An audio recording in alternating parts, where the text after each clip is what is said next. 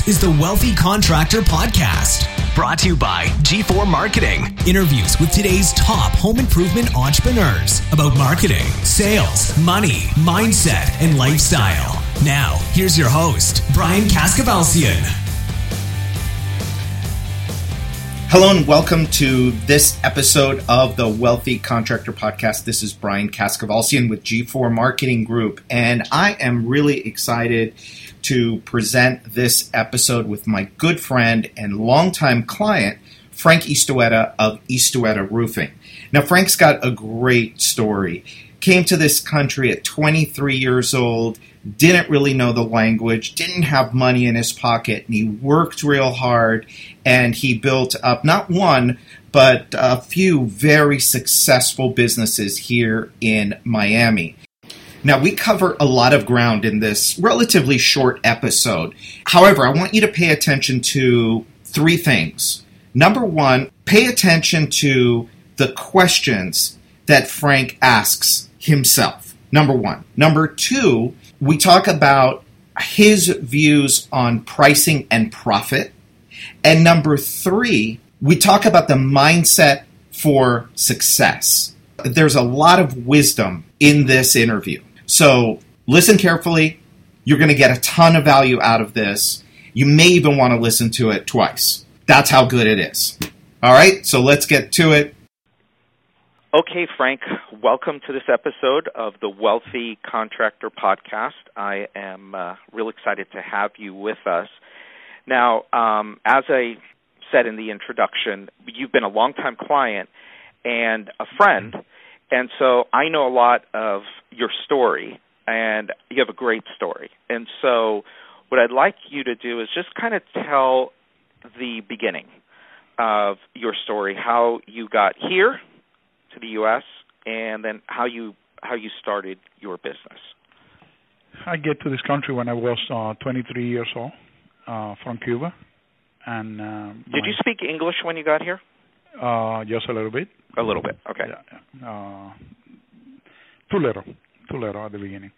I started working with a company that does handyman service in the area of Key Biscayne in Miami. And that was my first experience on the construction business. There I worked, I would say like a year, and I learned to do everything but not roofing. And after working with that company, I went on my own, and I started doing little handyman jobs, painting, tire, window replacement, things that I already knew how to do it. Mm-hmm. Until I get to work on a roof with a friend doing repairs. And my idea at the beginning was that doing roofing, I don't need so many tools as doing handyman service. I don't have the space. I don't have where to keep it. I was renting a place at that moment, an apartment, and I don't have where to keep my tools. And my idea when I saw the roofing is I don't need those many tools. And that's how why I went into the roofing, no business, roofing repairs, doing small jobs on roofing, and little by little I get into the re-roofing, the replacement, and that's interesting. 30 or 31 years later, here I am doing only roofing. So that's interesting. So you got into, I love that part of the story. You got into roofing because it required the least amount of tools. That was my idea, and in reality it's not like that. Right. Now we have a bigger warehouse. Now we have a place that we own, and sometimes. How many trucks? We got like 15 or 16 right now. Mm-hmm. Right. So now you need a little bit more space to leave all of that stuff. Yeah, sometimes it's even the place that we have is just to be small for right. everything we do. So you started off actually you were doing the work yourself. Yes. How long before you brought on somebody to help you do the work? It's hard to say, but at the beginning you start getting one helper and then two other and three and four, and little by little, without noticing, you need more and you need more until, I would say, maybe 10 years that I stopped working physically on the roof and I concentrated more on the business. On the business, yeah. So it was about 10 years. So maybe 7, 8, 10 years. Yeah. Hard to say. And so what you really started then to focus on was, how do I sell more roofs and how do I build a business around roofing? I remember when I started on the business, back then we used to charge, let's say on tile, like $250, $300 per square. And I remember seeing other companies that they charged double and more than I was charging. And they were busy, they were successful, they were doing it right. And I said, what do I have to do to get to that number? Mm-hmm.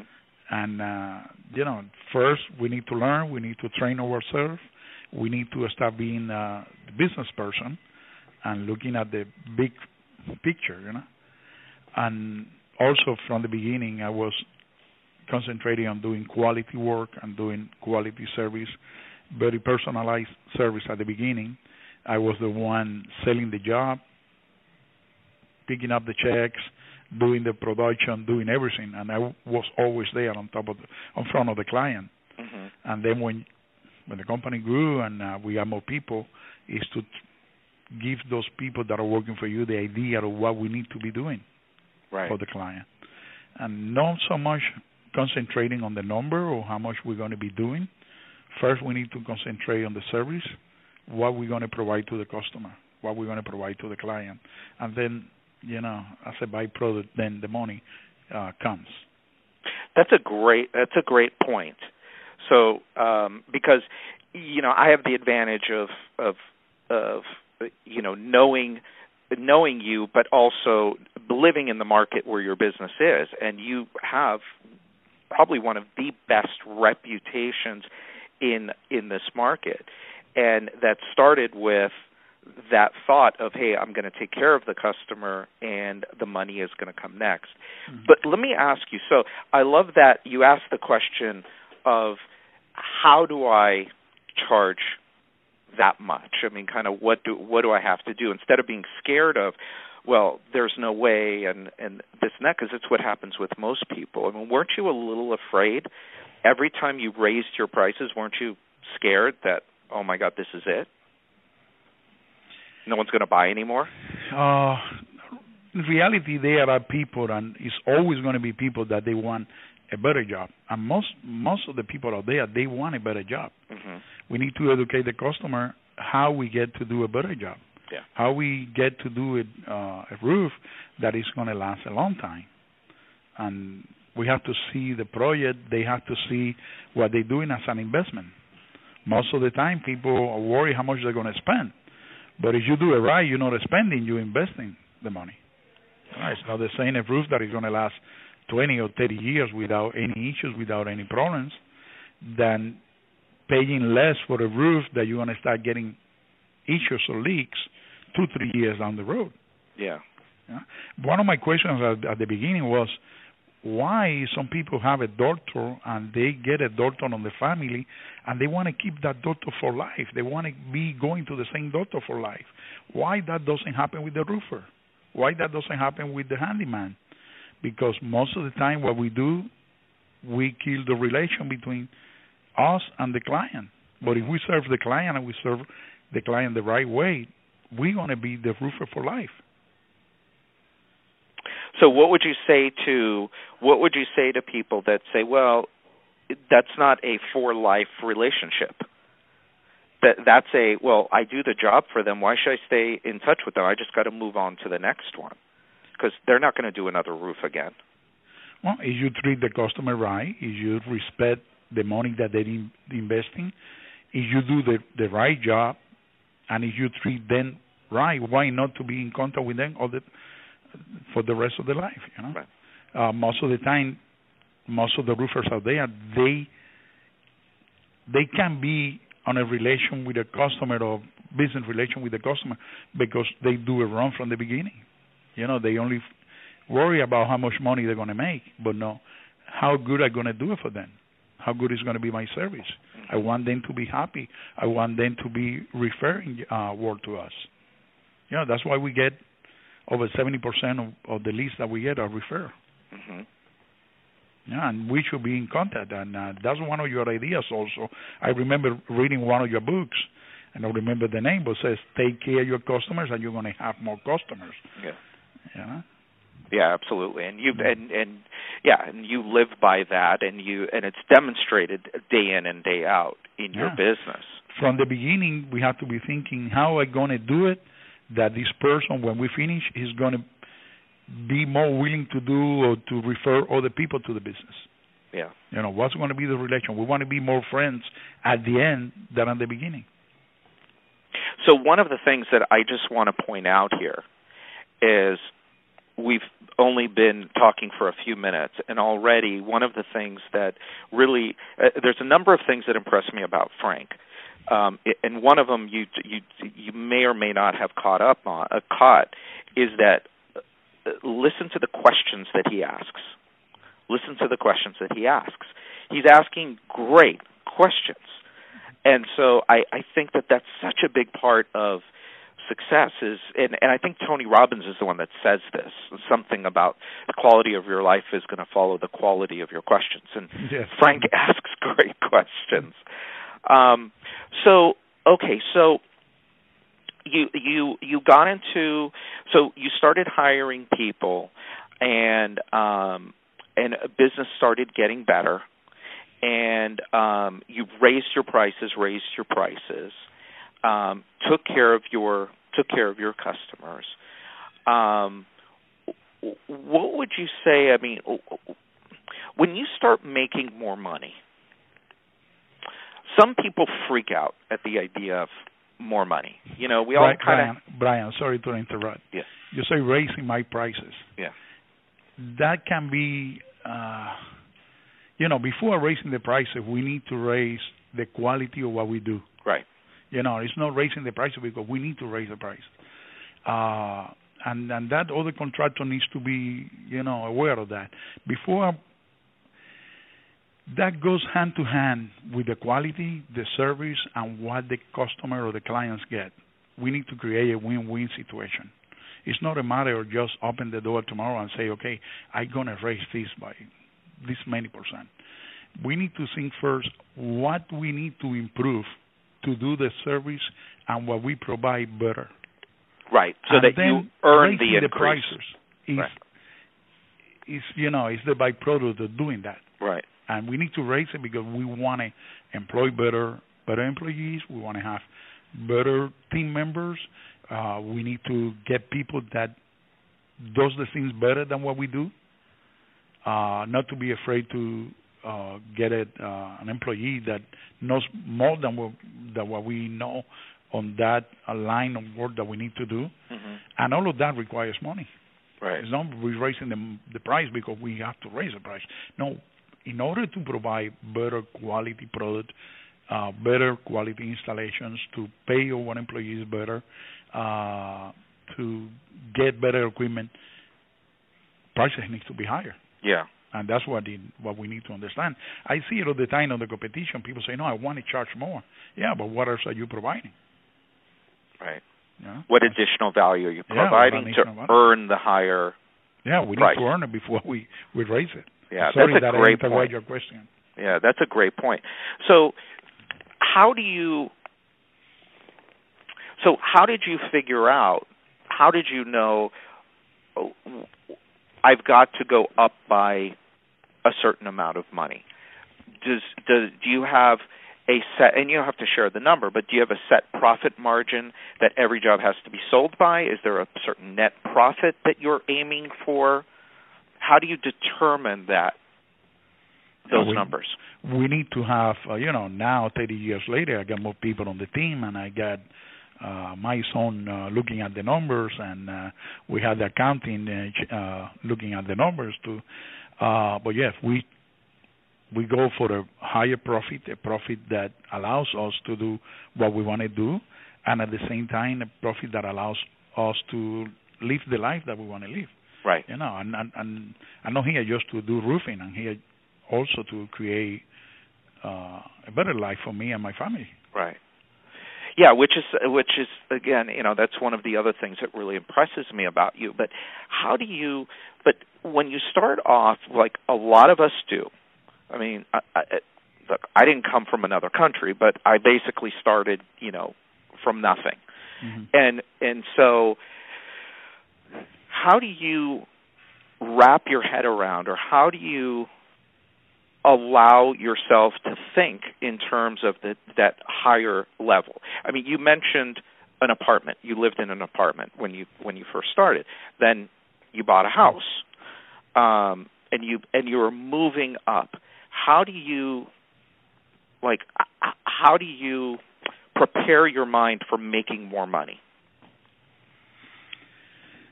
That doesn't happen on a day, but I do read a lot.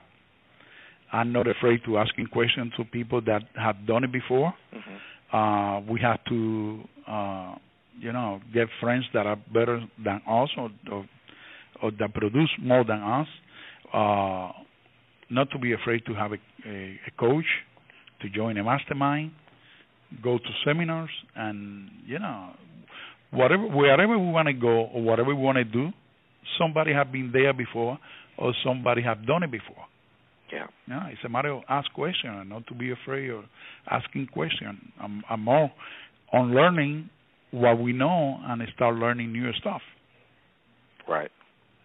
I love that. That's a great answer. One of the other things that I know about you and a lot of the other wealthy contractors that I know is that your business is a tool. It's a vehicle for you, which mine is for me as well, about lifestyle and about building wealth and about how we use our time. But one of the things that you've done very well is take money that you make in your business and put it back into the business, but also put it into other places that are growing your wealth. So when did you start thinking about that? When did you start thinking about, I'm going to take some of what I made and I'm going to put it into something else? Well, for all that you read, for all that you learn, I start looking and say, what are the richest people in the United States are doing? And most of the people, they either investing or they into a real estate. Mm-hmm. Why not to get into a real estate? Mm-hmm. I remember at the beginning was not before we get the warehouse, before we get the place or business that we have now. I remember planning with my wife and saying, we're going to do this first, and after we do this step, then we're going to move into the next step. And I remember saying, before we get our house, we're going to get the office. And before we get the next house, we're going to get a warehouse for us. And everything was prepared. Everything was planned. So wait a minute. So before you bought your house, you bought the building for the. No, before I bought my first house, I got my office. You bought the office. I rent a place to have the office. Oh, you rented a place to have the office. I was renting for 14 years. Okay. When I moved to my first house, I remember having my 2 kids, and I have first furniture in my office, but I don't have furniture in my house. Okay. And I get pictures of my kids crawling on the floor, and was no furniture on the living room. But I got furniture on my office first. Okay. I remember reading a long time ago, you either buy liabilities or you buy assets. Uh-huh. If you buy assets, you're going to be producing more money. Right. And at one time, it's going to be passive income that you get. Or either, you can get the money and you go buy an expensive car. I first bought my properties that give me passive income, and then I buy my luxury stuff. Wow. But you cannot do it the other way around. It's difficult, and sometimes you say, okay, I got an office, but I don't have furniture in my house. But sometimes you have to trade. Right. I get to this country with $1. That was all my capital when I get to this country. Right. And I learned from that, and coming from nothing and starting to have, and having was a product of working really hard, and not even at the beginning until now.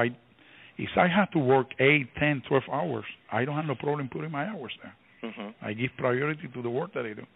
Yes, now I spend more time with my family. Now I take more vacations, but that's after 30 years of working. Right. You know, and I'm not afraid to get up at 5 o'clock and start working until 7 o'clock. Right. Sometimes, yes, I don't come that early. I got other people that take care of production, other people that take care of other stuff at the office, and I don't have to be here every time at 7 o'clock or 6 o'clock. But if I have to do it, I'm not afraid to do it. Right. Yes, and I know that. So the idea then is that you took some of the profit from the business, and of course, each one of these things that you've talked about builds on the thing before. So you have a great attitude about the customer and how the customer is going to take care of you. Then you understood that, hey, I got to charge the right price in order to make the right profit. And then from that, you went to, okay, now that we're making the right profit, what do we do to, really build up our wealth? And then you started to invest in real estate. Did you get the building, your building, the Istueta Roofing building first, or did you get an income property first, like apartments? Oh, I would say we got some small property before. Okay. Yeah. And then I remember, and I always say, the first time I saw the space where the warehouse is now, they was charging for the lot $40,000. And I did not have the $40,000. Work. When I get the $40,000, I went to see the owner and say, I'm ready to buy your land. And he told me, okay, now it's $100,000. Oh. And I tried to talk to the guy and say, now it's $100,000. No one penny more. No one penny less. Yeah. You want to pay more, it's fine. I turn around, I did not have the $100,000. But then when I got the $100,000, the property was already on $235,000, and that was the price that I bought the land. It took me years to get ready for that. Right. I was lucky that was around where I got my rented office, and the land is still there when I was ready to buy it. We bought the land. A year later, we built the warehouse. Wow. Mm-hmm. Now, there's something cool about that property, because didn't you, when you first started, didn't you work right across the street? Across from where we are is the first place that I rent. I used to rent there. I believe was a piece of land, and I believe we paid like $80 just to keep all the equipment that we have there. Right.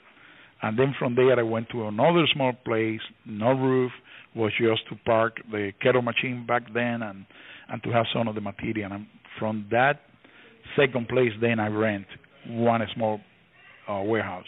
Yeah. And I was there for 14 years. Wow. Yeah, and you have from now... one warehouse we went to two, and then from those 2 bays we moved to the place that we have now that we built it. Yeah, and it's a beautiful space, and and what's cool about it too is just for those of you, most of you don't live in Miami, but there's this freeway that goes up. It's the 826, and they did all of this crazy construction for years and years and years. And now, when you drive up the 826... We're facing the highway. Exactly. You're facing the highway, and you see this big Istueta Roofing sign on the side of his building, because there's nobody on the other side of him, between him and the freeway. Oh, there's somebody, but it's not a building. Yeah, it's not a building. Yeah. So when you're going up, I don't know how many people see this every day, but when you're going up the 826, boom, there it is, Istueta Roofing in Miami. They say 500,000 people goes on that highway. Wow. Yeah. That's crazy.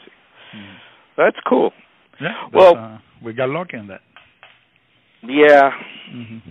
Yeah, I know. They say luck is when preparation means. I was just going to say, I know, I know you don't believe in luck in that way, in the way that most people believe in it. Yes, when preparation meets opportunity, when you work your ass off and you keep your eyes open and your mind clear, yes, people can say that you got lucky.